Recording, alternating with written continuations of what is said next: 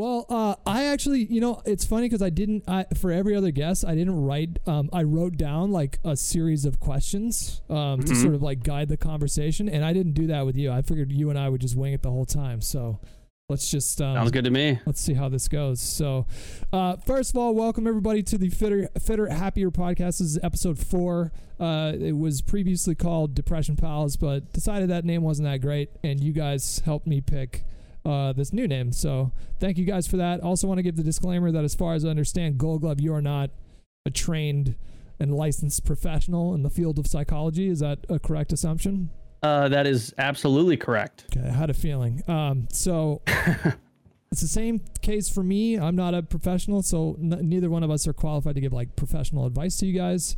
So all we can do is really just speak to our experience with these states of mind, depression, anxiety, and talk a little bit about what those experiences are like for us, and sort of what are the things that have worked for us to try to alleviate those things. So, with that being said, Brennan, welcome. Hello. How have you been? I've been good, man. Life is very different these days. Very, very different. I'm busy. I'm tired, but it's amazing, and I've been good. Just trying to do my thing. So you guys just had a little baby boy, you and Steph, 4 months ago. Is that what you said? Yeah, almost 5 months now. Time is flying by, dude. It's ridiculous. Everybody that I know that had a kid, and I mean every single one of them, they said that their experience was that like during the pregnancy, there was a lot of anxiety, there was a lot of stress, and then as soon as they saw their baby for the first time, I'm not even fucking kidding you, 100% of my friends said that they had this experience. They said once they see their baby for the first time, it felt like they had a very clear purpose. Like from that point forward, all of their attention and energy was just naturally gravitating towards the baby. Was that your experience? I mean, yeah, I was fucking terrified, dude. I was so scared. I was, every negative thought I think I could possibly have entered my brain, the 9 months leading up to my son being born. And the second I saw him, it's like all that anxiety and all those nerves and all those scares, like they're still there, but they're pushed so far deep because the love for your child is so overwhelming that all that shit just doesn't matter anymore. It just like, it's very bizarre. Like I can't really explain the feeling, if you're a parent and you've had a child, you completely understand. But the second you see that baby, that it's no longer about you, it's about them. Right. And it's about making their life the best you possibly can. So, yeah, I mean, I totally, absolutely agree with that 100%. There's a reason we all as parents feel that way. And as soon as you see that child, man, everything changes. It's like a switch. And what about the stresses like of the pregnancy? And I also tell everybody that comes on, if there's anything that you don't want to talk about, obviously just tell me and we can just go to another topic. But so for the pregnancy itself, like how did you, were there lots of, I mean, I think I would have been thinking about like worst case scenario all the time because I'm so programmed to think about those kinds of things. Yeah. I mean, a lot of self-doubt, right? Like for me, it was, am I prepared to do this? Am I going to be a good dad? Like, am I going to be able to, support not only me, but now my child and my family, everything, literally anything that's negative or anything that might be in the back of your mind, it kind of comes to the front. And it just, I told myself over and over, like, I'm psyching myself out, this is what everyone thinks. But there's tons of parents that, if it was impossible, like very few people would do it, and I told myself that I can do this. I have a phenomenal partner, and we, it's a 50-50 partnership. We have each other's back all the time. And so, the closer we got to the day, I feel like the less nervous I got. And then, like I said, man, as soon as he was born, I mean, it's as soon as they're born, right? It's a different type of stress because now I have a child. Now I'm a dad. Now I got to do this and this and this. And it's like, but it's almost like you don't have a choice. It's not something you even think about because you just have to do it. You literally don't have a choice, which for me, I'm the type of person that I need that. Like, I just need to be forced to do something, and I'll get my shit together, you know? You do better when you have structure. Yeah, absolutely. Freedom. I don't do well with freedom. I have very little self-discipline. I've always had very little self-discipline. It's very hard for me to stay on track and like self-motivate, at least in terms of like taking care of myself physically and emotionally, and you know, just pretty much all the shit that isn't fun. I slack off on, you know. I don't lack self-motivation when it comes to something I'm passionate about, but everything else, I don't know. It's always been a struggle for me even since I was a kid. When like while you guys were going through the pregnancy together and you had those moments of self-doubt, did you go to Steph with those feelings, or did you try to keep them inside to sort of be strong for her during that time? Yeah, it's kind of hard to navigate that, right? Because as the man, you know, I feel like I'm supposed to be her rock, and she's the one growing the child inside of her. You know, I'm not trying to make it any harder on her. So it was, you know, I feel like I had to kind of pick and choose what I would say. You know, if I was just like, you know, completely lost and terrified, and you know, I expressed that to her, that could make it worse for her. So you know, it was, we talked, obviously, like we constantly talked about it like every day. Yeah. But at the end of the day, you know, I knew I had to be her rock, and I had to make sure that I was her, you know, support system through it all. So. And one thing that I've talked about, because this is a podcast like kind of specifically about how things like depression and anxiety fit into the kind of job that we do. Right. So that would be a lot, right? So like I tend to think that this job is in many ways pretty simple, but I don't think it's necessarily easy, and it can be extremely taxing sometimes. And Nick Maniac and I, or Optic Maniac and I, were a couple days ago talking about how oftentimes with this job, like your mental health correlates with your analytics. So like if you're seeing like a little bit of a dip, then you know all of a sudden you start doubting yourself in all these other areas of your life too. And I was just wondering how you managed the stress of preparing for a new child while also. Because you took a little bit of time off for the pregnancy stuff, but you were still working throughout the pregnancy. So was Steph. So, you know, what are some of the ways that you took steps in your own life to manage that stress? Yeah, I mean, that one's really hard for me because I think I've always struggled with kind of that, you know, my mental health being kind of correlated to my numbers, right? You know, when I was technically the third biggest streamer on Twitch, you know, I felt like I was a titan. I was on top of the world. And then, you know, eventually it kind of, you know, it came down, it leveled out a little bit, and, you know, you have good times and bad times. But I think I've done a good job kind of navigating it throughout the years, but this was kind of a whole new experience, right? It was okay, well, how am I going to stay relevant, which is very difficult to do, especially this day and age when there's so many new people and there's so many streamers. I mean, there's people, and here's the thing for me is I tend to look at all these other streamers and see how, wow, their success is just crazy. Like, what about me is wrong that I'm not there? Right. I did that for a long time. Right. Yeah. And I feel like halfway through the pregnancy, you know, I was working through the pregnancy, but Steph and I agreed, you know, as soon as Cohen was born, I was going to take 2 months off, which to me, that's terrifying, dude. That is absolutely terrifying. I've never taken, like, I think the longest break I've ever taken since I started like really doing everything full time since like 2012, 2013 was maybe like a week, 2 weeks tops. I think it's the longest I'd ever taken off. Right. So, it was super scary for me. But it's like, as soon as my kid was born, all that kind of just took a back seat. It's not as important to me. You know, it used to be number one for me, essentially, which, you know, I guess it's not funny enough, but unfortunately, I mean, that was actually a huge contention in Steph and I's relationship really early on, is she felt like my job took precedent over her. Yep. And so, you know, and that was really hard for me because for the longest time, you know, my job and my career and me being Gold Glove was number one. Yeah. And then, you know, now I have this partner who, and I mean, I totally understand. And maybe at the time I didn't. I was like, what are you talking about? Of course you're number one. but my actions didn't speak to that. Yeah. So that was a big point of contention for us. And obviously, we've been dating for almost 6 years now. We have a child together.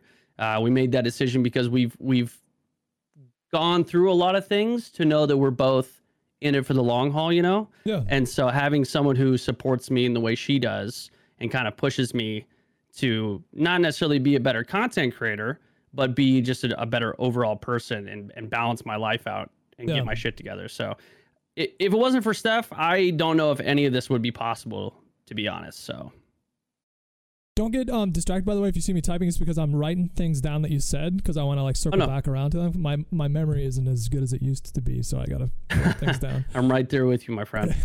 You mentioned a couple things that resonated with me. So the first thing, balancing your work life with your relationship in this kind of a job can be really tricky. And me and Esme went through something similar when we first got together, because I didn't have a set schedule really. I was just streaming, sometimes 7 days a week.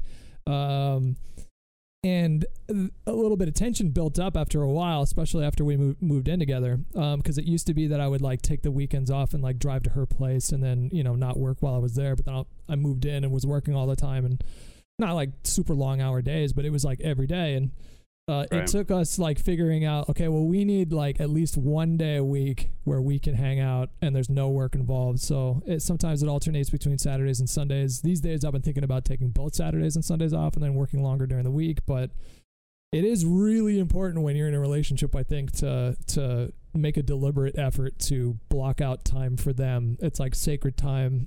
Every week you're going to spend this amount of time with that person, because otherwise, I don't know how these creators do it where they're streaming 7 days a week, 10 hours a day, and they have boyfriends or girlfriends. I just don't.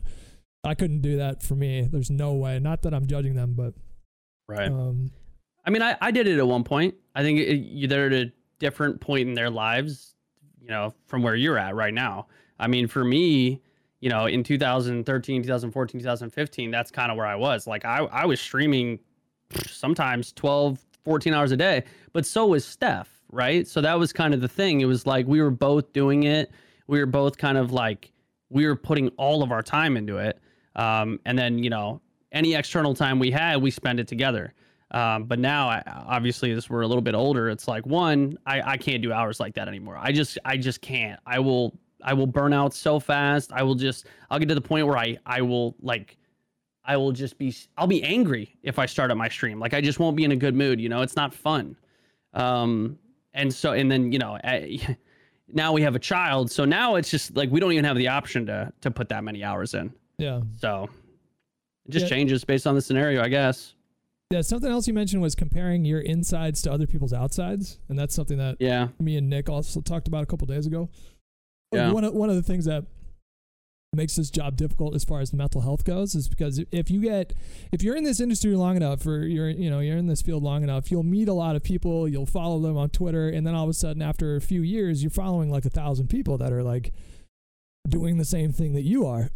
And when you follow a bunch of content creators and they're your friends, it's you have a really skewed perspective of the world, I think, when you open your phone and you look at Twitter and you're just looking at everybody's having the greatest day ever and they're just having the most success ever, and then you start comparing yourself to them, but they're only showing you just what they want you to see on social media. Obviously most people aren't going to get on there and treat social media like a diary and just talk about having feelings of self-doubt or anything like that. So it's tricky. I don't know about what your experience has been but I've had to mute people that I even just for my own sake, because I'm having thoughts of I'm having negative thoughts about people that I like. And then I realize, oh, that's just my shit. And so that's just one thing I've had to do for me is put myself on timeout and just kind of try to not look at it as much. Right. What has your experience been like? You kind of said it perfectly. It's when we, especially with this job, it's it's almost 24/7, right? If you're not streaming, you're probably on social media, you're doing something, you're thinking about what you need to do next. It's very hard to turn your brain off. And I think, like you said, we meet a lot of people in the industry, and before you know it, if you go to cons regularly, you know kind of everybody. You get to know people, right? And so you follow them. So you're following every content creator, and you're seeing, I'm just going to use someone for example. I've known Tim forever, right? Tim the Tap Man. And, you know, I remember when Tim got on the platform, and now, sorry, I have my Twitch open right now, so I see it. He has 97.9K viewers. You know, Tim was smaller than me at one point. And I think 3 or 4 years ago, seeing that would have really bothered me. Cause like somewhere along the lines, I would have been like, like I'm comparing myself to Tim. Like what happened? Why am I not there? Like, you know what I mean? And now what I try to do is I don't try to compare myself to other streamers or any other content creators. I think I don't really necessarily compare myself to anybody, you know, but if I am going to compare myself, I try to compare myself to, you know, my peers in real life, you know, where I'm at my age, and maybe where my parents were at my age. You know, I always try to kind of put it into perspective. Is, you know, I just turned 30. I just built, like, honestly, like my dream house. You know, I live very, very comfortably, you know, and so I try to tell myself that, and it's like, even though, yeah, okay, I'm not pulling Tim the Tatman numbers, but dude, I'm doing well for myself, you know, and I'm happy with life, and I, you know, and that's the difference. Is like, you know, I don't know, did I ever tell you the real reason why I broke my hand? No. When did you break your hand? Oh, I do remember that. You had to play with a controller for a little while. Yeah, so I broke my hand. I think it was summer of 2018. I think it was August 1st, 2018. I would say that was where, like, mentally I was rock bottom. Like, you said 2018? Is that what you said? I think August 1st, 2018. I just had a lot of anger, man. I was just so angry. And I was really embarrassed at the time because, for those people who don't know, I legitimately was that guy. I literally punched like 4 holes in my drywall and broke my own hand on a stud. That's literally what I did. Oof. So it's a boxer's fracture.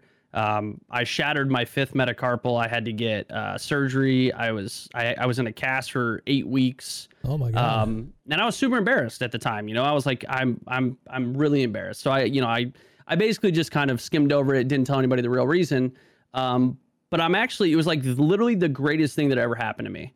Yeah. It forced me to kind of get my mental health in order. And at the time, I think I was dealing with that, where I was like, my numbers weren't doing as good as they were. And so, like, I was chalking that up, you know, I was like making that my own self-worth, you know, like, yep. I started doubting myself. I was angry. I had a lot of things that I just had never, I don't know, gotten out or dealt with. And so it forced me to deal with some shit.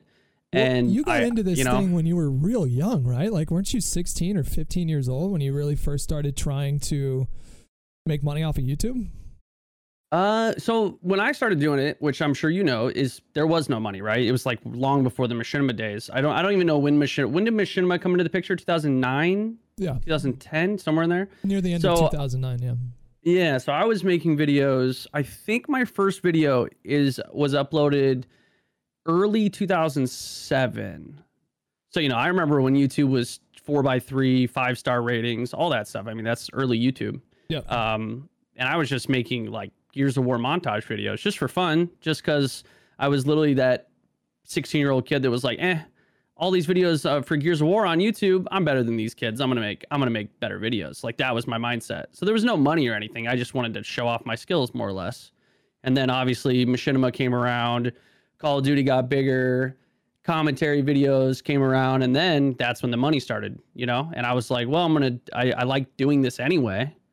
I guess I'll make some money off of it. Why not? So, you know, yeah, I mean, almost half my life has literally been spent making YouTube videos and like being a part of this culture, I guess, you know? Did you ever have like a real job before all this, or is this your first job?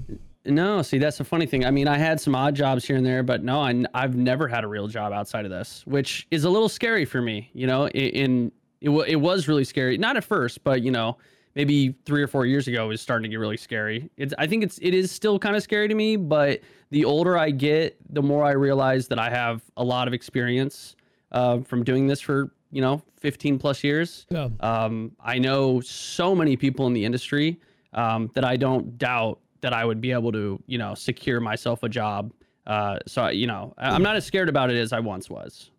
I don't know about you, but I actively these days, it took several years to get to this point, but actively these days, I try to ignore the analytics as much as I possibly can.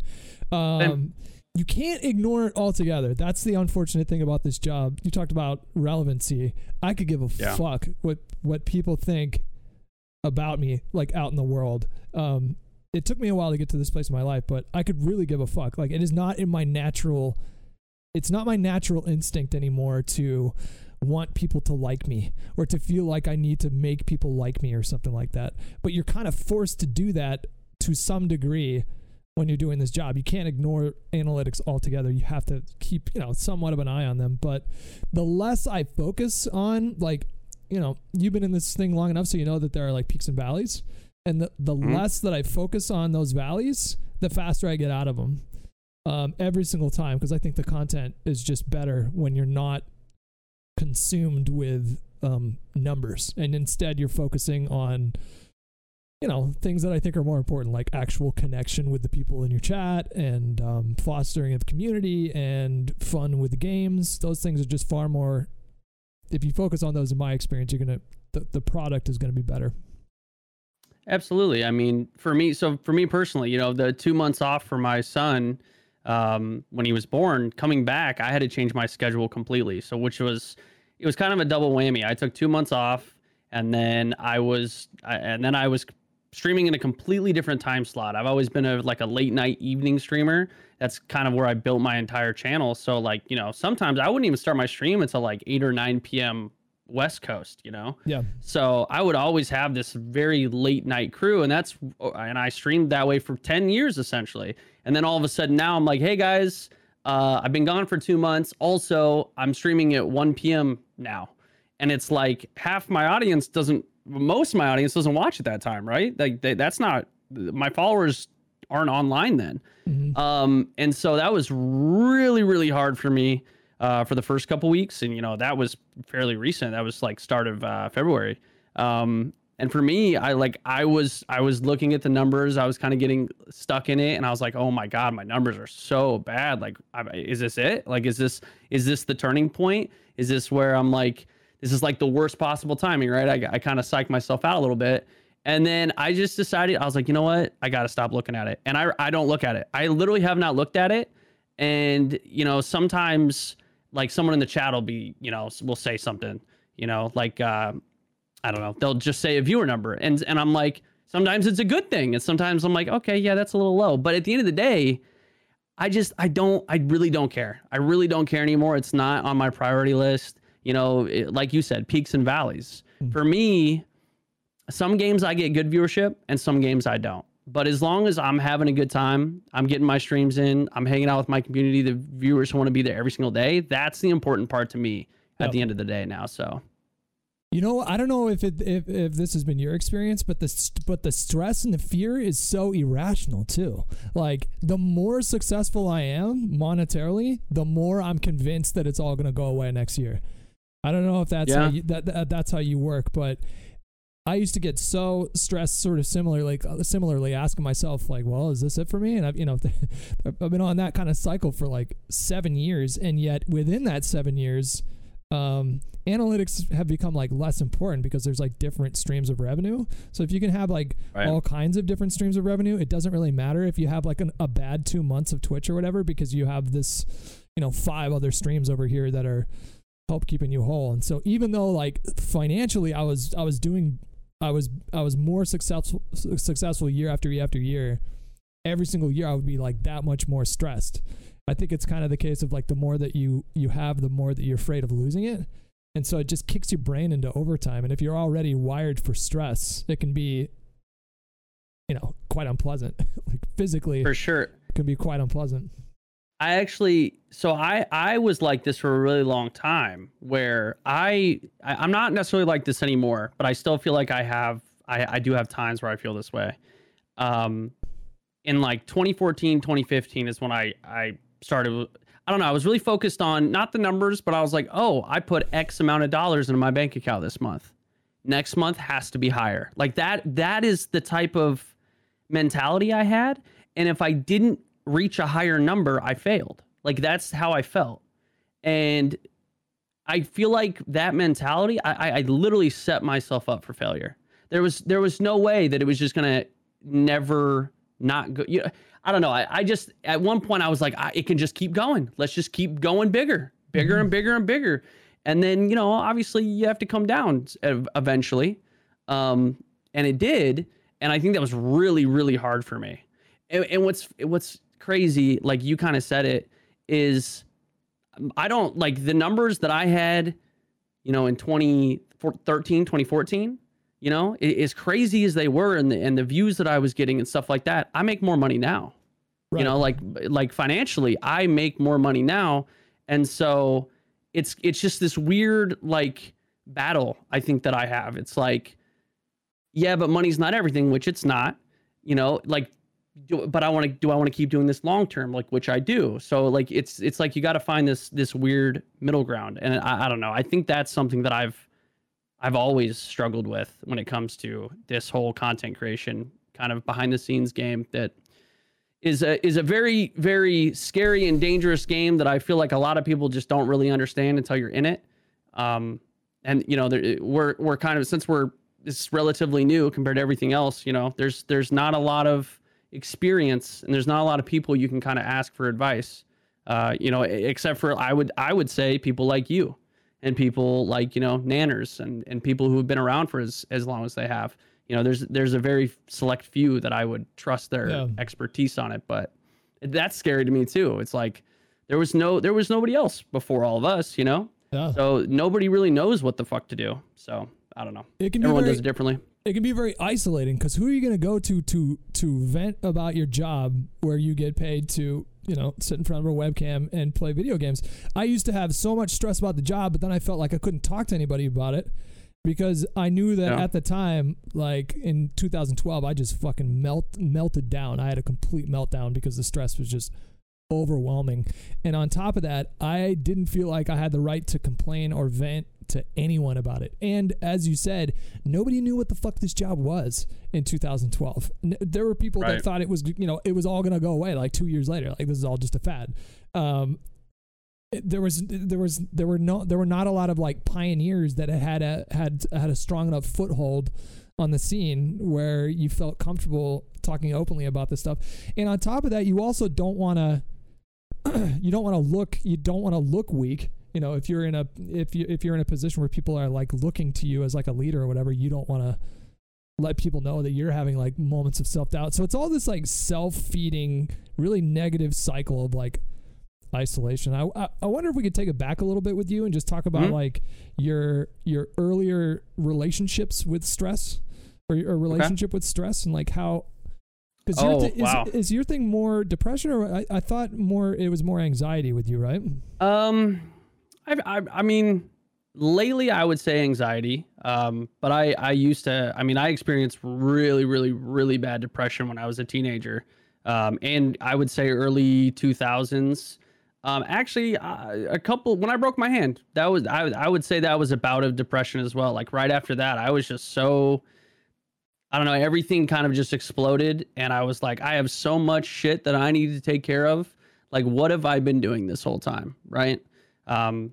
When it comes, the type of person I am is I'm a self-medicator. So I drank a lot, you know, I never felt like I was an alcoholic, but like, you know, drinking was kind of my getaway, right? I drank socially a lot and it just kind of like ruined my health and it, you know, I don't know. That was always my escape, right? I always try to find an escape. I'm not one to talk about my feelings. I feel like this is changing now, you know, especially the last couple of years.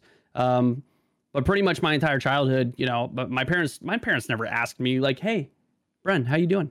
Like, how you feeling today? Mm-hmm. Like, how do you feel about that? Like that's not what I grew up with. So for me, it was, if you got some shit, deal with it internally. You know, I was raised in a very toxic masculinity filled household. Like, you know, I'm the man, just suck it up, rub some dirt on it.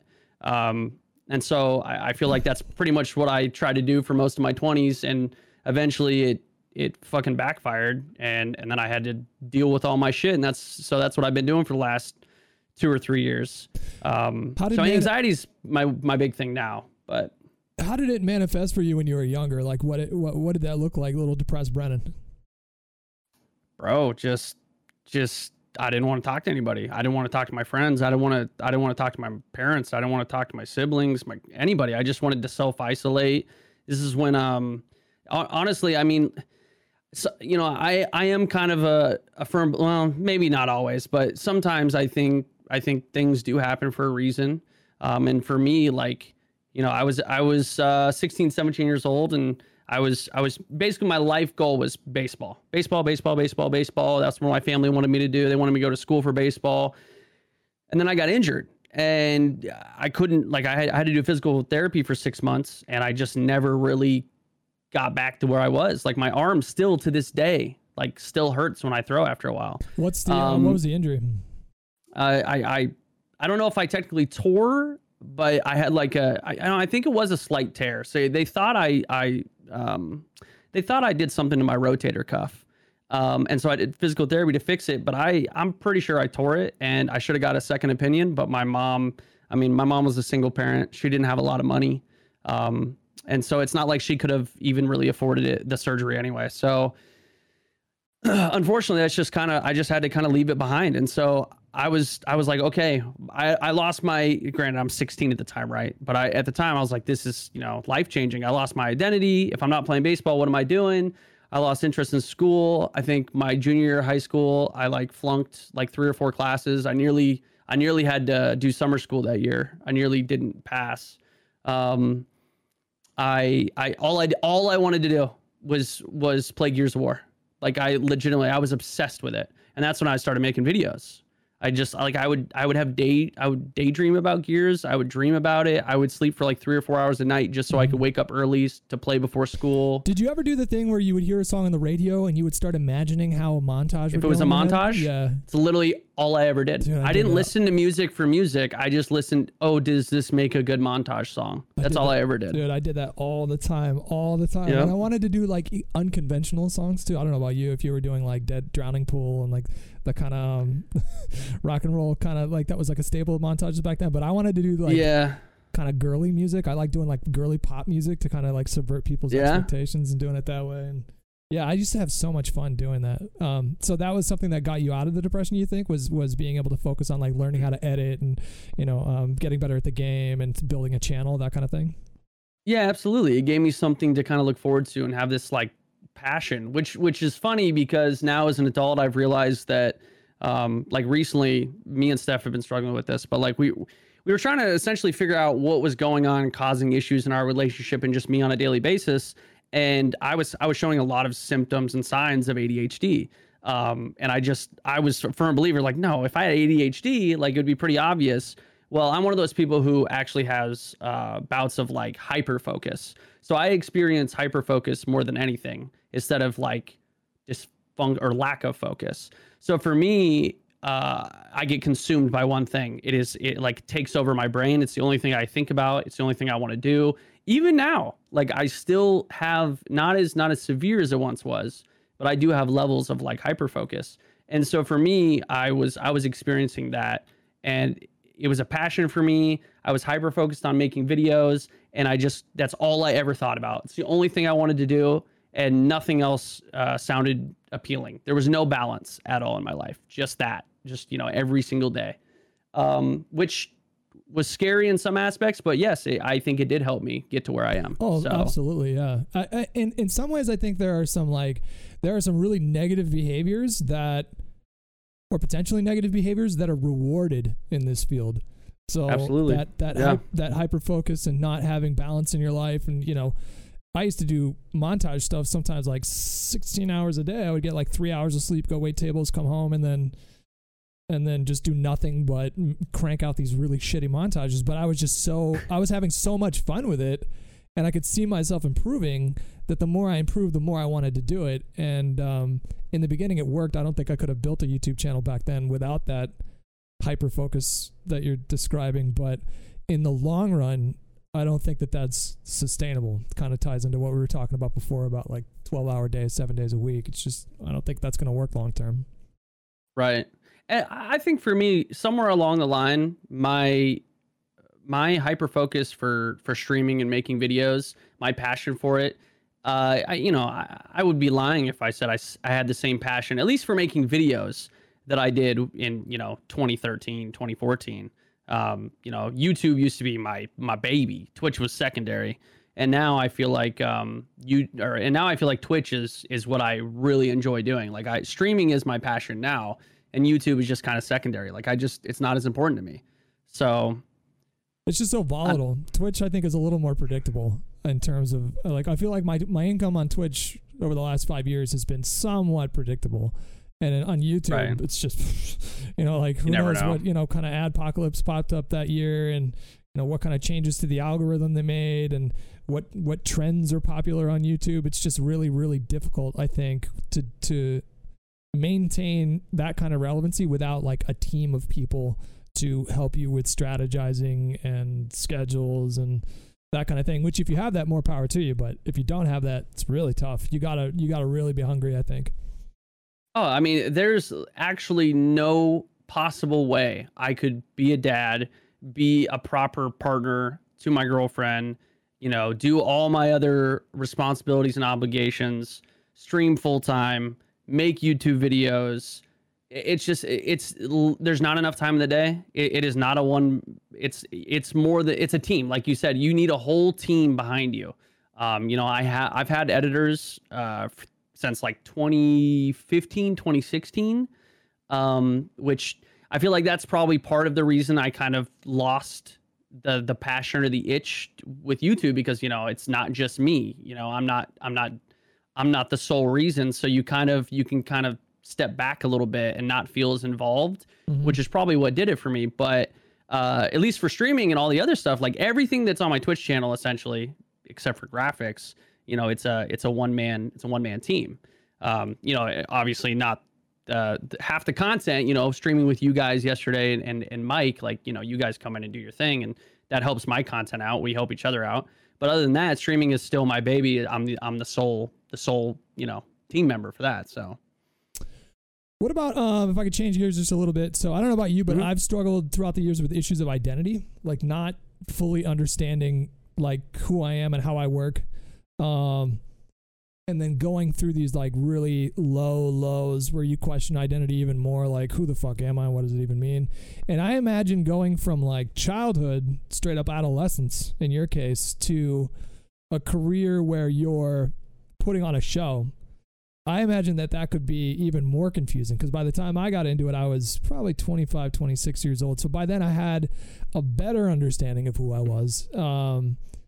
Good question. This is good. If I would have gotten into streaming at age 18 or 17 years old, it would have been bad. It would have been I would have been so confused after a while. I wouldn't have known who I was. Like this personality that you're trying to be to, your personality just sort of naturally develops with your chat, with your viewers, with your stream, and you kind of bounce off of them, and all of a sudden you start developing these like routine behaviors because of that. Right. And I just imagine that could be pretty confusing for a young person, like trying to figure out who they are. So I mean, absolutely. This is something that all my friends and family like to say to people when they talk to like people outside of our family or something like that. They always say, it's because a lot of people want to know what I'm doing and what I do. They come to watch my channel. My parents have always said, they've said this for so long. Remember, that's Gold Glove. He's Brennan. Right. And I think it really took me a long time to kind of separate the two. I think at one point there was no difference. I think from like, there was probably a 4 or 5 year span where I got so lost in being Gold Glove, I couldn't turn it off. Like it was just, and I'll be honest, Gold Glove is not necessarily the nicest fucking person in the world. Gold Glove was a character. I think for the most part, everyone who streams and makes YouTube videos, I guess it depends on the type of content they produce. But for me, I was putting on a character, right? I feel like I was playing a character every single day. And I got lost in the character. I started treating people that Brennan would never treat people like that. But Gold Glove, he's kind of an asshole, He's he's a blunt asshole that just says dumb shit and he thinks it's okay because he's joking. But sometimes he kind of takes it too far. And it started affecting me. It started affecting my relationship with Steph. That was really, you know, that she really couldn't. She was really kind of the catalyst that got me to kind of see that and be like, she's like, I can't stand. We would get like, we would kind of get on fights or get in fights when we would play games together on stream. Like when we kind of first started dating and kind of like a year into our relationship, she was like, you're a fucking asshole. Like, I can't deal with you. That's not you. That is not Brennan. Like, why are you like that? And I'm like, what are you talking about? That's just me. I'm streaming. I'm joking around. Haha. You know, it's no big deal. But then like, I noticed it not only affected my relationship with Steph for a little bit, but it was like, I started noticing it was affecting my relationship with like Vern, who's like literally one of my best friends. And I could tell like sometimes, you know, I didn't turn it off. And even though, and for him, you know, we weren't in character, you know, quote unquote. And I could tell it was really bothering him. And I think just somewhere down the line, I was like, what the hell happened? Like, this is not who I am. Like, I'm a nice person. Like, I'm a very respectful, polite person. I treat people with respect. Like, I don't think of myself as an asshole. Like, yeah, I can be sarcastic and say some dumb shit sometimes, but like, I don't want to hurt anybody's feelings or do anything like that. Oh. And so somewhere along the line, I had to separate it. I had to really focus on separating it. But then when I did separate it, I almost felt like, what now? I almost felt like Gold Glove wasn't Gold Glove anymore. You know, I don't know. It's very interesting. Gold Glove's different now, but. And that's scary too, because if you've done content that way for that many years, and that's just the shtick that you've done, and then all of a sudden you wake up one day and you realize, okay, well, I actually don't like the way I feel when I behave like that. It can be really scary. It's just like, well, because you end up asking yourself, well, now what the fuck? You know, like my audience is used to this certain side of me, so. That's, I mean, you're literally saying things that I've said. It's like my audience, that's what they find funny. That's what they like. And it's like, I feel like that was kind of a big part of the number drop off, you know, over the last 4 years is like, you know, there were people who were used to me being a certain way and I'm not like that anymore. But it almost makes me feel even more like appreciative of, is that how you say that word, by the way? My chat ripped me apart the other day. Appreciative. Yeah. Okay. Sorry. Appreciative. Appreciative. I don't think you sounds weird. I think you're highlighting the yeah. Am I? Like appreciative. I think you just say it like that. Maybe it's my accent. Anyway, maybe. I appreciate the hell out of my current community because, man, it was so fucking toxic. In like, you know, it was so fucking toxic for so long. And now that I don't, I mean, yeah, we still mess around with each other, but for the most part, like I love hanging out with my chat. You know, they're good people. They're hilarious. They're funny. We have a good time. Dude, there was a point in like 2015 where I didn't fucking want to stream because everyone was such a dick. Like everyone was so toxic all the fucking time. And I was like, dude, I just can't deal with this shit. People are so goddamn mean. Yeah. And but then I'm like, who do I have to blame? Myself, right? Like I created this. Yeah. So I don't know. Dude, me and Mike have been through the same thing. The same thing, man. Like when I think back of the arguments that we would get into back in like 2014, 2015, I get so embarrassed. And I'm so glad that we all had to nuke our Twitch clips. I'm just so glad that there's no clip because I would use language that I would not use in 2021 when I was yelling at him. There were times where I would get so fucking angry that I would like be shaking with adrenaline. I was so fucking pissed. And then I remember those. I remember those times. And then there was one time where him and like we all got on the phone. It was me, Jay, Fwiz, and Hector and Mike. Actually, Fwiz I don't think was a part of that, but we all got on the phone. We all got on the phone trying to like hash it out, and me and Mike were just like yelling at each other, and May and Esme were texting each other like in the background, like what is going on over there? But yeah, you know, like that toxic behavior is just so rewarded. Like roast culture can be kind of fun and funny, and it can be lighthearted, and then other times I'm just not in the fucking mood for it. And right, you know, figuring out how to like communicate that. Like take care of yourself, you know, Like now I'll just tell them, like, I'll just text like if I'm having a real shitty day, I'll just text Mike and Hector beforehand and be like, I'm not going to be like super responsive to like sarcasm today. I'm just having a shitty day. And, you know, to their credit as friends, like every time they're like, yeah, totally cool. Like, you know, whatever, they just roll with it. But I think that's important. I think like distancing yourself from like the really overtly toxic stuff is going to be better for your mental health in the long run. Oh, absolutely. To Mike's credit too, I've known Mike a long time. I'm sure, I think you've even known him longer than me. Mike's changed even in recent years, I think. So Mike's a fucking sappy, nice guy behind it all.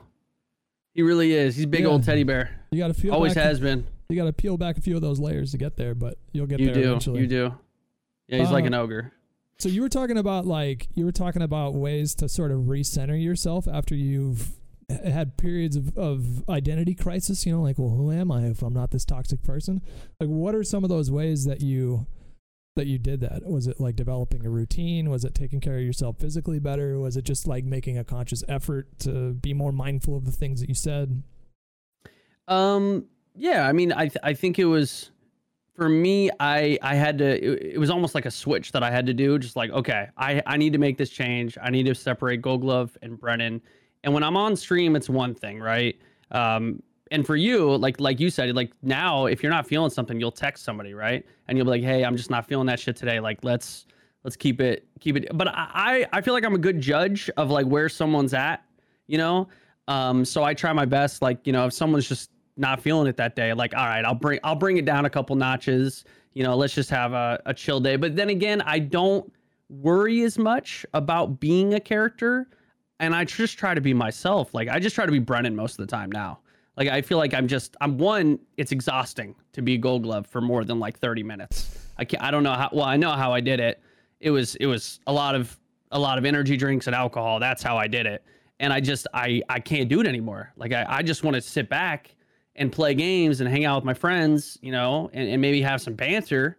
But other than that, like, I'm not trying to be all crazy, you know? So, time away for me is really important. Like, for a long time, I didn't take any breaks, but I've been very consistent in taking time away to make sure that, you know, I balance myself out and kind of, you know, take care of myself first and foremost so that I can have a good and entertaining stream where I'm not just, you know, being shitty and angry the whole time. So do you do anything for fun outside of streaming? Do you like bowling, fishing, skiing, anything like that? I mean, right now I don't have any extra time. For me, dude, if I'm hanging out and I got an extra day, granted, this last year is kind of the exception because of COVID, but you know, before me and Steph, man, we would hit up the movies. We loved going to the movies, just having a little date night. You know, whatever the friends wanted to do, just hang out with some friends, you know, some IRL friends. Oh. I actually do love bowling, by the way. It's the fact you said that. We would actually do like bowling Saturday nights with a bunch of friends. We would do that like maybe once a month, once every 2 months. That was an awesome little reset day. Yeah. You know, just honestly, whatever, you know, just whatever works. Well, let's take it back to alcohol, because that's something that's kind of relevant to my life these days. I'm trying to cut back myself. It used to be for me, and I think the same case is for you, that me getting like pretty drunk on stream was a semi-regular occurrence. And it took I haven't done that for a couple of years now, maybe even a few years, but it's happened every once in a while. But for the most part now, I have like a rule where if I'm starting to like kind of slur my speech, it's time to turn off the stream. Yeah. How did your relationship with alcohol change over like the last 5 years? Whew. Was the hand incident, was alcohol involved in that? I assume. No. Oh, there was no alcohol involved. Yeah, that was a sober exactly. It makes it almost even worse. I've always experienced moderation issues. I'm one of those people who I feel fine. I feel fine. I feel fine. And then I'm not fine. There's no in between. I hit a wall very quickly. And I'm I don't know. I don't know what it is. I think it's stubbornness or it's a pride thing, but I don't want anyone to tell me that I'm too drunk. You know, like I hate that. It almost makes me want to drink more to spite you. It was an issue that I've always had. So it's like, you know, Steph really tried to push me in the right direction and be like, hey, like, do you see how you're acting? Like, look, like, do you feel like you've had too much? And I'd be like, no. But she's like, but you just did that thing. And I'm like, okay, you're right. Like I obviously have. And for me, I cut out hard liquor completely. Like that was the big thing for me, is like, I would just, the more so the drunker I get, the more I think I can drink, which doesn't make any sense. Like I'll get tipsy and I'll be like, oh, my next drink can be twice as big. And then I'll drink that one and I'll be drunk. I'll be like, oh, I could do a couple shots. Like that's just, I don't know why. That's just how I am. Moderation is such an issue for me. And so I've really, really, really, really, and it's so fucking hard for me, dude. Like I'll tell myself, even now, like I'll tell myself. So right now, like I have been drinking a little bit of liquor recently, but I always want another one, and I know I do. And so like last night, Steph got me these like Rip City Loggers. They're like branded Rip City, which is my favorite basketball team, the Portland Trailblazers. Mm-hmm. And she's like, hey, I'm buying you these because I saw them, but you can only drink them on game day. And so yesterday, game day, I was like, okay, I told myself I'm going to have one, and I drink one. And at the beginning, it's fine. Oh, I'm going to have one. No big deal. By the time the first one's done, I'm like, God, I really want a second one. I didn't do it. Dude, it does. It's like, oh, why'd you just drink one? I mean, now I'm a little tipsy, but why not just have another one? I'll be feeling real good. It's kind of a waste just to drink one when you think about it, you know? Exactly. Like you come up with all these reasons to break a promise to yourself. And that's where I go back to me saying, like, I lack self-discipline. It's so hard for me to be like, don't do this, and then I'll just backslide. And I'll do it anyway. It's like I don't listen to myself. It's like I rationalize, a reason not to do what I originally, wanted to do.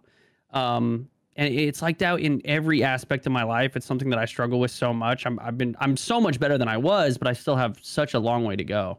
And it's hard, man. If it wasn't for Steph, I don't know where I would be in terms of like, well, everything, but especially in terms of like alcohol. I try to tell myself I never had a problem, but I think at one point I did. It was just especially with streaming, right? It's such a social thing. Mm-hmm. And it's like, well, I'm just playing video games with some friends, like why not have some drinks? I'm not driving anywhere. I'm not doing anything dangerous. But then when you realize you're doing it every day, mm-hmm. I'm pretty sure I drank every day. Like I literally drank. I would at least. I'm not saying I would get drunk every day, but I'd probably have a drink every day. Yeah. How do you think alcohol? For me, I felt like it's a balancing act, because in some ways it does. I think quote unquote like help the stream a little bit. I loosen up. Yeah. Absolutely. I'm more prone to make jokes or be sarcastic or be playful. Your inhibitions are sort of lowered, which can be a huge asset in this kind of line of work. What were some of the ways that drinking helped you streaming? I mean, not to glamorize it, but right. But you're doing it for a reason, right? Like it's right. It's helping you in some way. I mean, just like you said, like I would do it because it was a social thing. It would let me let loose. Everyone thought I was funnier, like, oh, Goldie's drunk, dude. You got to watch the stream. It's going to be hilarious. Like I think a big part of it was kind of the response from the viewership is just people would come out for these like we used to do Fucked Up Friday, right? These Friday streams. Yeah. And it wasn't Get Tipsy Friday. It was Get Fucking Fucked Up Friday. Yeah. And I did it every Friday. And like there was a lot of streams where I don't even remember ending them. Like, like I would black out and thinking, even saying that now, like I'm so embarrassed. But at the time it was just, haha, that was so fucking funny last night. Yeah. Like, oh my God, did you see that stream, Goldie? That was so funny, dude. Like, you're such a funny dude. Like, and it just kind of, it reinforces what you're doing, and it makes you feel even, it's like, okay, yeah, cool. Let's keep doing it. This is awesome. My channel's growing. Everyone loves it. Why not? But it's fucking like toxic. College. It's horrible. It's like college parties. It's like dorm life. I don't know if you went to college or dorms or anything like that, but it was just with the college that I went to, it was just, I mean, everybody was partying every day. I mean, I think most of the people in the building that I lived in probably failed their second semester because we were all, and streaming is kind of like that too. You always feel like there's a fucking party going on. So it could be Wednesday at 3 p.m. or something, and then all of a sudden you see your friends over here and they're getting fucked up, and you want to do it too, and then before too long you find yourself. I mean, this is behavior that would not fly for 99% of jobs. Like in this kind of job, if you get too fucked up and you sleep in or whatever, oh well, you just start your stream a little bit later. In the real life, if you get too fucked up, you got to go to work at 6 a.m. or whatever, hungover as fuck. And if you don't, there's a good chance you'll get fired too. So there's so much about this job that protects you from the regular consequences that more 9-to-5 workers have to face. And if you don't, if you're not careful, you could take that for granted and forget that. And that's what I've been trying to remember these days, just, in terms of like moderating my drinking, is because, it gets to a point where it no longer helps you. Like you no longer feel like it's helping you, feel like it's actively holding you back. Yeah. And it can end up being a crutch, right? It's like, I think the biggest thing for me is, I made a promise to Steph where she was like, hey, do you think you could stop drinking for a month? And of course I was like, a month? Yeah, of course. I'm not an alcoholic. Of course I can stop for a month, and being at home and in a normal routine, I could. It was fine. It was easy. But then we went to LA and we went to this dinner with a bunch of people, this Twitch dinner. I was miserable, dude. It was so fucking hard for me. I was like, I am having such extreme FOMO. I'm angry because I did all the things where I'm like, I'm not doing this for me. I'm doing this for you, just to make you happy. Like, so it turned into that, right? Did you get pissed at her for being the one to propose it? Yeah, like she almost, like it was like her fault and she was forcing me to do this and I didn't have a problem. But then like looking back and seeing my reaction, I did. Like, that was the issue in itself. Me getting so angry and me not being able to even just go through one dinner and be sober while everyone else is drinking around me. I experienced really bad FOMO. Like, I've always done that. Like, if everyone else is having a good time, I feel like if I'm not partaking, then I can't have fun. Like, I've always felt like that.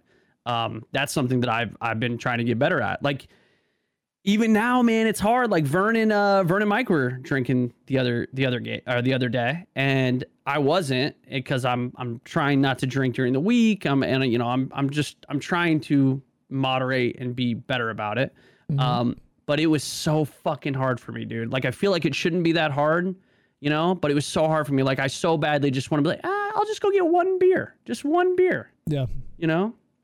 I think it's the case for a lot of jobs where a lot of multitasking is involved. Like, I think chefs obviously have to multitask quite a bit. They have to keep track of all these different plates and like the temperatures and the times. Mm. I think restaurant work is one of the leading industries that are hit hardest by alcoholism, and I think it's because like I'm pretty sure. I think it's like top 5. It was at least like 10 years ago or whatever when I'm thinking of the stat. And I think about the sort of multitasking that you have to do when you're streaming too. So like, not only do you have to like focus on the game, you have to like focus on, trying to get better at the game. You have to focus on the chat. You have to focus on your own like outward presenting personality, and that like you're actually juggling quite a few things at the same time.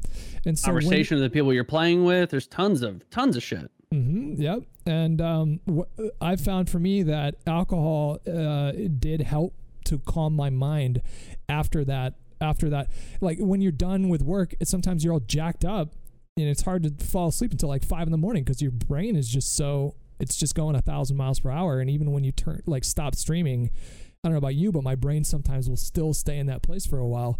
And so I came to rely on alcohol to be the thing to sort of like, it was like my Natasha in the Avengers, like stroking Hulk's hand. And like, that's what alcohol did for me. It would kind of bring me down. And it worked for a while, but it gets to a point where if it starts to like maybe affect your health a little bit, maybe affect your sleep a little bit, maybe affect your relationships a little bit, it's hard not to ask yourself, okay, well, is this something that I should be paying attention to right now? But it is tough to break that habit. Is extremely difficult, especially in this line of work, where chat is just filled with enablers who don't give a shit about you. No, I'm just kidding. Yeah, exactly. No, I mean, but it's true. I don't think it's necessarily they don't give a shit about you, but they don't look at it from that perspective, right? Like, I one of the things I've always said is like, dance monkey dance. Like, sometimes chat makes me feel like I'm an entertainment monkey. Like, I'm not a human. I'm there to do whatever the fuck they want to make them laugh. Yep. even if it's at my expense. And so I do tell myself that sometimes, and some people are understanding, but there's always a very loud vocal minority that can really stand out when it comes to pressuring you to do things that you probably shouldn't do. Did you ever have the situation where somebody in your chat would like call it out, be like, Brendan, I think you're drinking too much. Like sometimes people would say that in my chat and I would get so pissed and defensive. Yeah. Be like, who the fuck are you? You don't know my life. Yeah. Meanwhile, this person is like clearly seeing me drink every day. It's not like it's right. Like, it's like a big secret, and they're making a reasonable observation. But the fact that it's coming from a stranger really fucking it pisses me off sometimes, and it's kind of a silly reaction, I think. I mean, I don't think it's a silly reaction. I mean, looking back on it, maybe, yeah, right. But I'm the same way. I remember people saying that, like, oh, Gold Glove the alcoholic. And I was just like, what the fuck? I'm not an alcoholic. Like, I don't need alcohol to just get throughout my day. And I think in my there's different levels to alcoholism. And for me, like when I pictured an alcoholic, like I picture like a raging, violent alcoholic that's like, coming home from the bars and like, beating their family. Like that's where I take it. I'm like, that is not me. That is not me. That is no way. Don't fucking call me that. Yeah. Like I would be offended by it.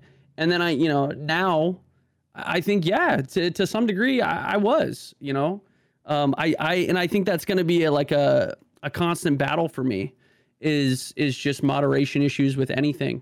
I've just always been like that, and it runs my family. And I remember what's funny is when I was like 18, 19 years old, I was the kid that's like, I'm never drinking. I'm never doing any drug. I'm not doing anything because I know that I'll get addicted to it. Like that was my mindset. Mm-hmm. And then, I was 2 weeks away from 20 and all my friends were like, dude, it's not that big of a deal. Just drink. And I was like, okay. And that was the start. I was like, okay, I'll try. What? Fine. All my friends are doing it. I think FOMO was really the thing that pushed me. Is like, well, all my friends are doing it. They're having a good time. Like, I'm in a safe place. I'll be fine. And then I was like, okay, I'm not like a raging alcoholic, or I'm not like a violent alcoholic. So I'm fine. Yeah. And then I don't know. It took a turn at some point. There is a wide spectrum of alcoholism, and it's good of you to point that out. It's not just the case where I had a similar concept of alcoholism when I was younger, where an alcoholic was somebody who was just, fall down drunk by 5, violent, mean, getting fired from their jobs constantly, fucking their relationships up all the time. But really, you have binge drinkers, you have maintenance drinkers, you have people that are self-medicating because of some unresolved trauma. You have all kinds of different manifestations. So it's really not just that one extreme version of alcoholism, and it's easy to write off your own problems because you're not that bad. Well, I'm not that bad, right? Like I'm still working, right. I still have a channel. I still have a regular schedule on my stream. I can still support myself, still have a girlfriend. I still talk to my parents. So it can't be that bad, but there are other ways that it can, come in and rear its ugly head in terms of negative consequences. And I think especially in this line of work, it behooves us to be vigilant about paying attention to those things. Like, obviously I'm not perfect, but right. You just try to be better than you were the year before. That is very, very true. Yeah. Amen to that. So you talked a little bit about anxiety. Like, what does anxious Goldie look like? Like, how does that affect your day-to-day, your sleep schedule, your diet, your relationship, all that stuff? So I do take meds for anxiety now, but I was actually experiencing more or less, I wouldn't say that I have like a consistent anxiety, but I would have like anxiety attacks, like straight up, like where I thought it was just like these, and I guess I've had it my whole life, but I didn't even really know what anxiety was. No one had ever talked to me about that. My parents never told me what anxiety was. They never expressed anxiety like that they had. So I was just like, oh, this is a feeling that I'm having, and everyone has this. I'll grow out of it. That was the big thing for me. It was like it was this primal panic that I would have, where like I would just get like super hot and I'd get flustered and I couldn't think, and I'd be like, what am I doing? Like, oh my God, like I would just freak out. But I would internalize it. I would never tell anybody that, and I would just try to push through it and push through it and push through it. And it didn't happen a ton when I was younger. It would happen, you know, I don't know, it would happen every once in a while, but I felt like it was happening more as an adult. And then I explained to Steph one day, I was like, this is what I feel like.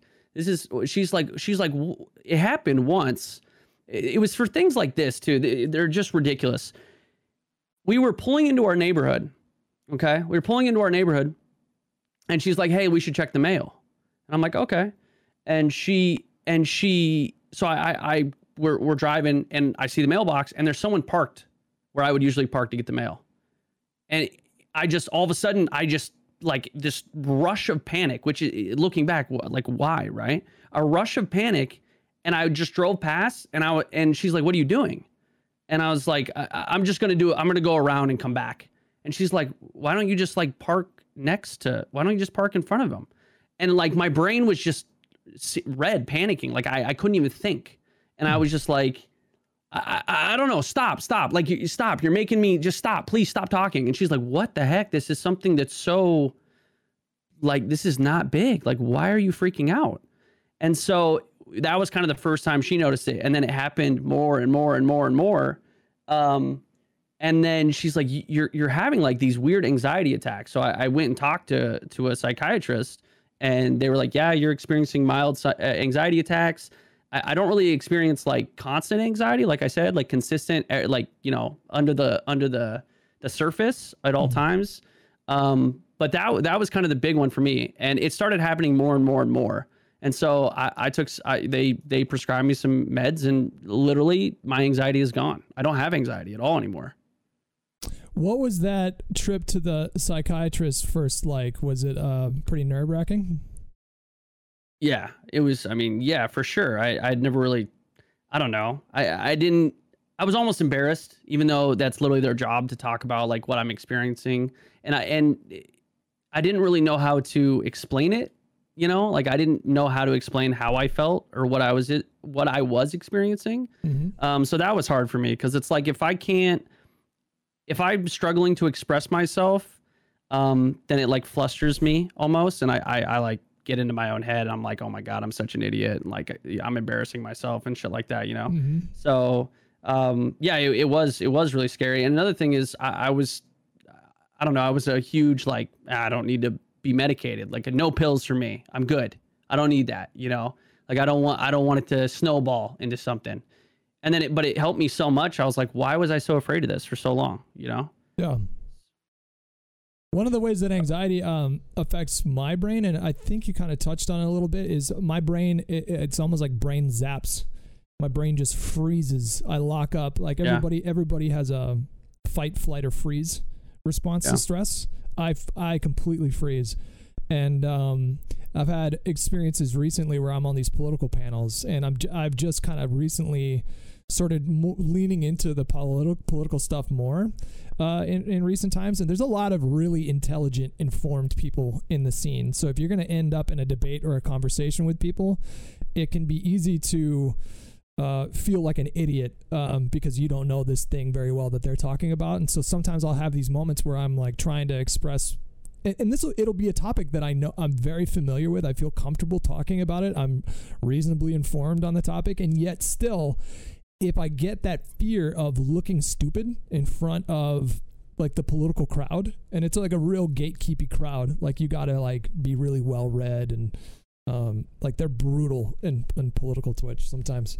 But my brain would just freeze in the middle of a sentence, and I would forget what I was saying. And that's like, you know, a nightmare for somebody with anxiety. But that's just one. I mean, have you ever experienced that kind of thing where your brain just kind of shuts off because it's just overloaded? I mean, yeah, I experience that all the time. I mean, I realize that, like you said, the fight, flight, or freeze. And I would say I am actually two of those. Like I'm a flight and freeze. Like my first instinct in any, almost all situations, or especially like, I don't know, like confrontation. Confrontation is really bad for, like, flight is my first one. Just get away from it.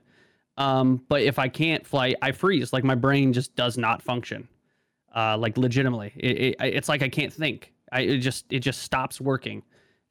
Which is super, super bad when you're with someone who is fight. You know what I mean? Like polar opposites. No, we're gonna squash this. We're gonna handle this right now. You know what I mean? I'm more the person in my relationship where I'm like, no, we got to resolve this right now. I have a hard time. I have a hard time with like lingering, unresolved conflict. Like sometimes the only thing to do is just take space, and I've learned that more in the especially in the last couple of years with Esme. Mm-hmm. But of just like, okay, we're not communicating well right now. It's time to just, I'll go over here, she goes over here, which isn't as much of a problem for me. But like in the beginning of our relationship, it was like, if there was any kind of tension at all, it didn't matter what the level was. It could have been just a tiny amount of tension, but my brain turns it into a catastrophic fight that needs to be fixed right now. Right now. Don't fix it, we're going to fucking break up and hate each other. And that's also a byproduct of anxiety, of just not being comfortable with space and unresolved conflict. It can be apparently that can also be rooted in abandonment. Like someone walking away from a conversation that you feel so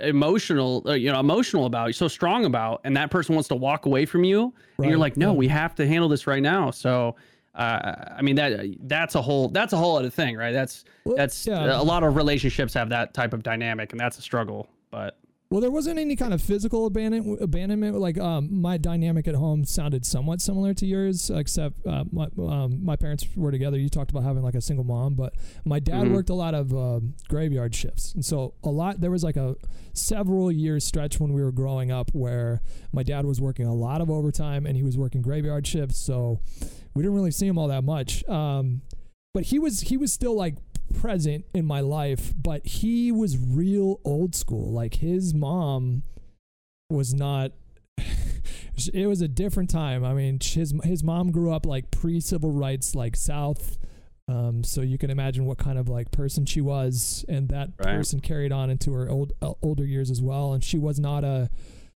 kind, loving person, and so nobody taught my dad how to do that. And so the way that he taught me how to be a man, be a person, was that strict kind of approach that you were talking about, where it was like, I'm just going to work him to the bone on the weekends, doing lots of chores, make him get a job at 15. Like he really, really tried to instill a sense of work ethic in me, but he didn't do a lot of, we didn't talk about feelings.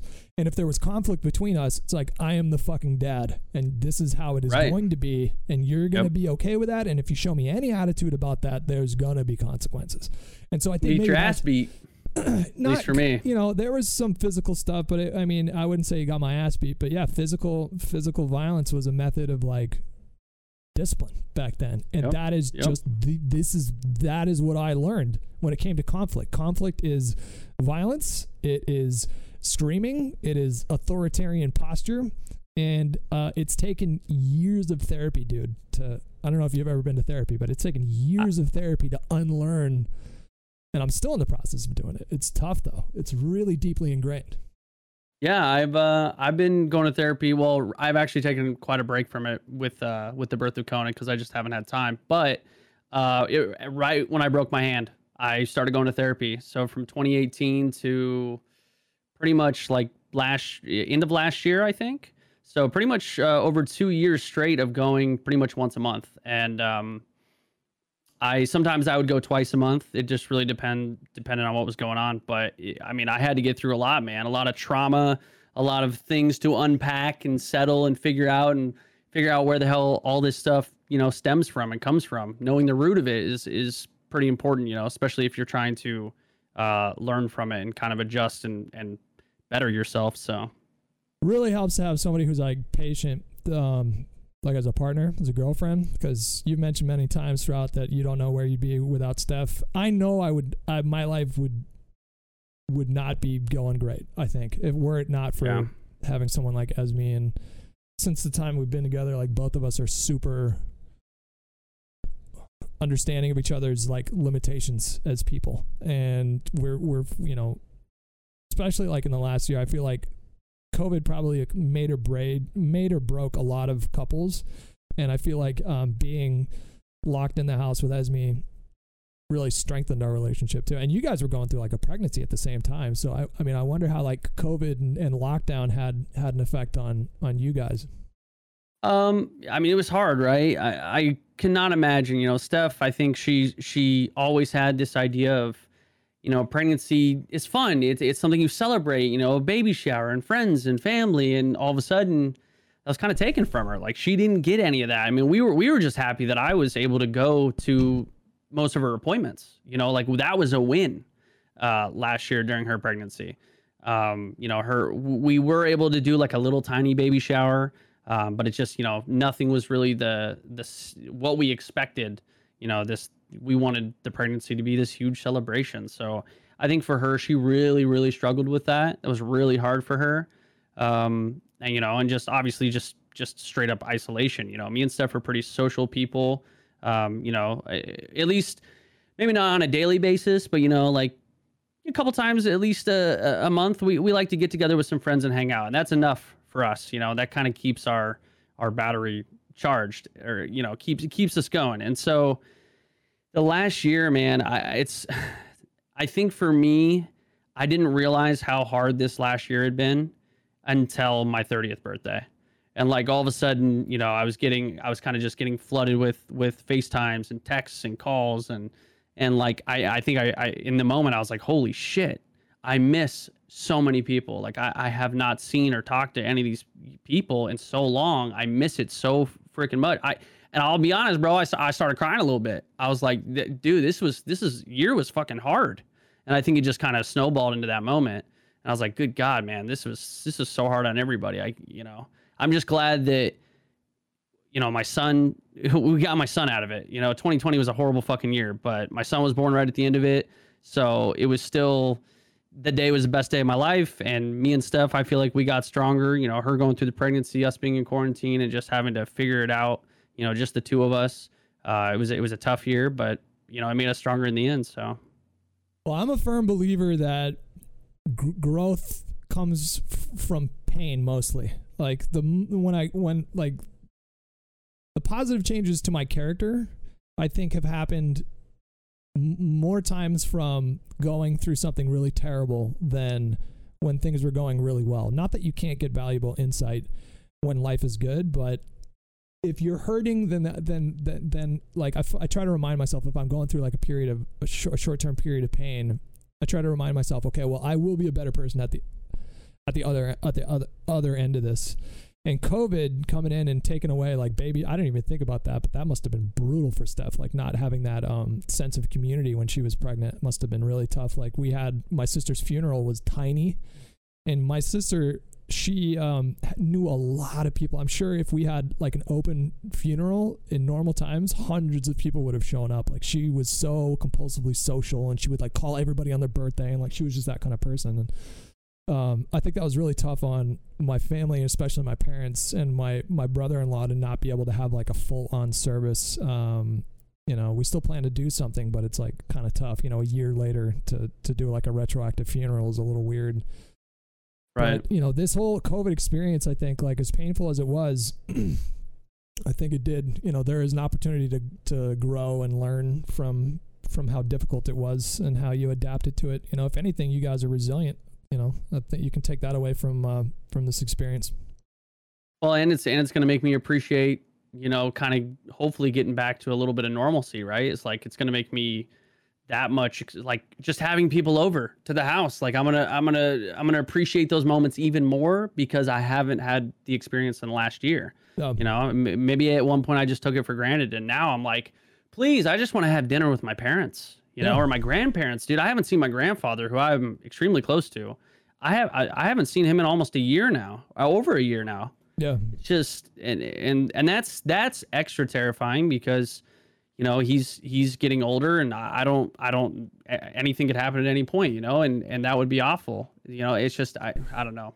It's just, you never know. This whole last year has really just changed my perspective in a lot of ways.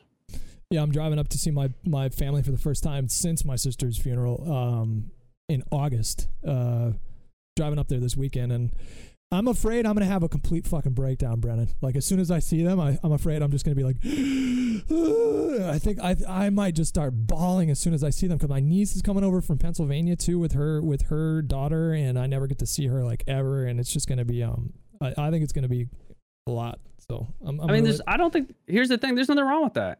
No, you know, like no, there's not. The older I get, man, the more I like, especially now that I'm a dad, like I'm so over the, if you're a man, you can't cry shit. Like that's how I was raised. I hated that so much. Like it put me and my dad still to this day, I just have a fucking horrible relationship. And so for me, like I'm not going to instill that same shitty mentality in my son, you know? Yeah. Dude, I cry I cry a lot, bro. Sometimes I just cry because I'm happy. Like I happy cry all the fucking time, especially now with Cohen. Like every little milestone, dude, I'm such a sap. Like I saw Cohen laying on the ground with my 2 dogs, and I started crying a little bit. I was like, this is the happy, I fucking love it. My boys, they're all together, you know? Like I was just such a happy dad in the moment.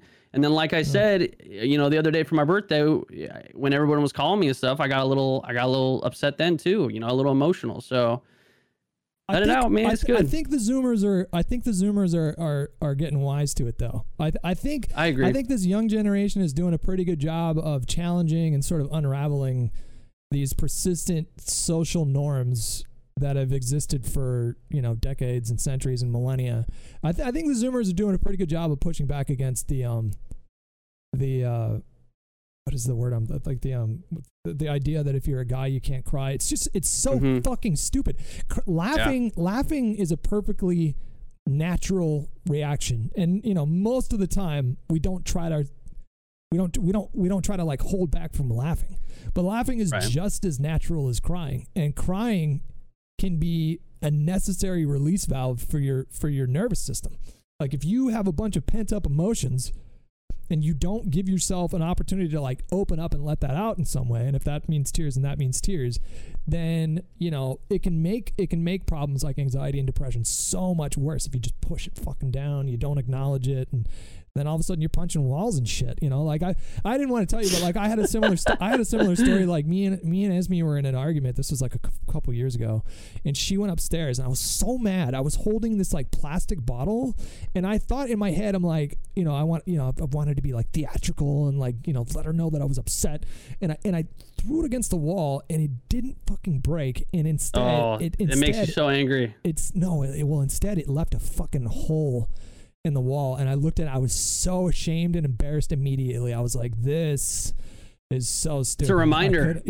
I couldn't believe that I had done that. I was so ashamed about it, and I like immediately went upstairs and I apologized to Esme. I was like, I'm not normally like that. I would never obviously like throw it at you. I didn't think it was going to leave a hole, and then like the person had to come and like fix the hole, and I ended up lying about it because I was ashamed. But it's just, you know, at the time it was probably a case where, you know, I just wasn't really, I wasn't letting myself like explore those emotions in a healthy way, and it all just came out at one moment. That's exactly what happened to me. I was trying to bottle everything up, and I just hit a boiling point, and I had to let it all out at once. And apparently the only way I knew was to just beat the shit out of my wall. So did it hurt like hell? Like when as soon as you hit that stud, were you like, oh shit, I just fucked up? No, I mean, I was so, in the moment, I was so angry, and I had so much adrenaline, and just, I saw red. I mean, no, it didn't hurt. Like I punched the wall, put a bunch of holes in it, and then, you know, I'm sitting there and I'm like, okay, wow, my hand hurts. And I'm like, oh wow, my hand really hurts. I don't think it's that bad. And then I'm holding my hand, and Steph's like, let me look at your hand. And she looks at it, and it's already just swollen. She's like, I think you broke your hand. We should get in the car. And I was like, no, it's fine. It's just, I like just bruised it or something. And so she's like, no, you're a fucking idiot. Get in the car right now. And we went to the urgent care, and yep, my hand was broken. I shattered my basically the knuckle under my pinky. I shattered that whole thing. So, and I had to get surgery. I got a plate, 5 screws. Yeah, I mean, it's a reminder.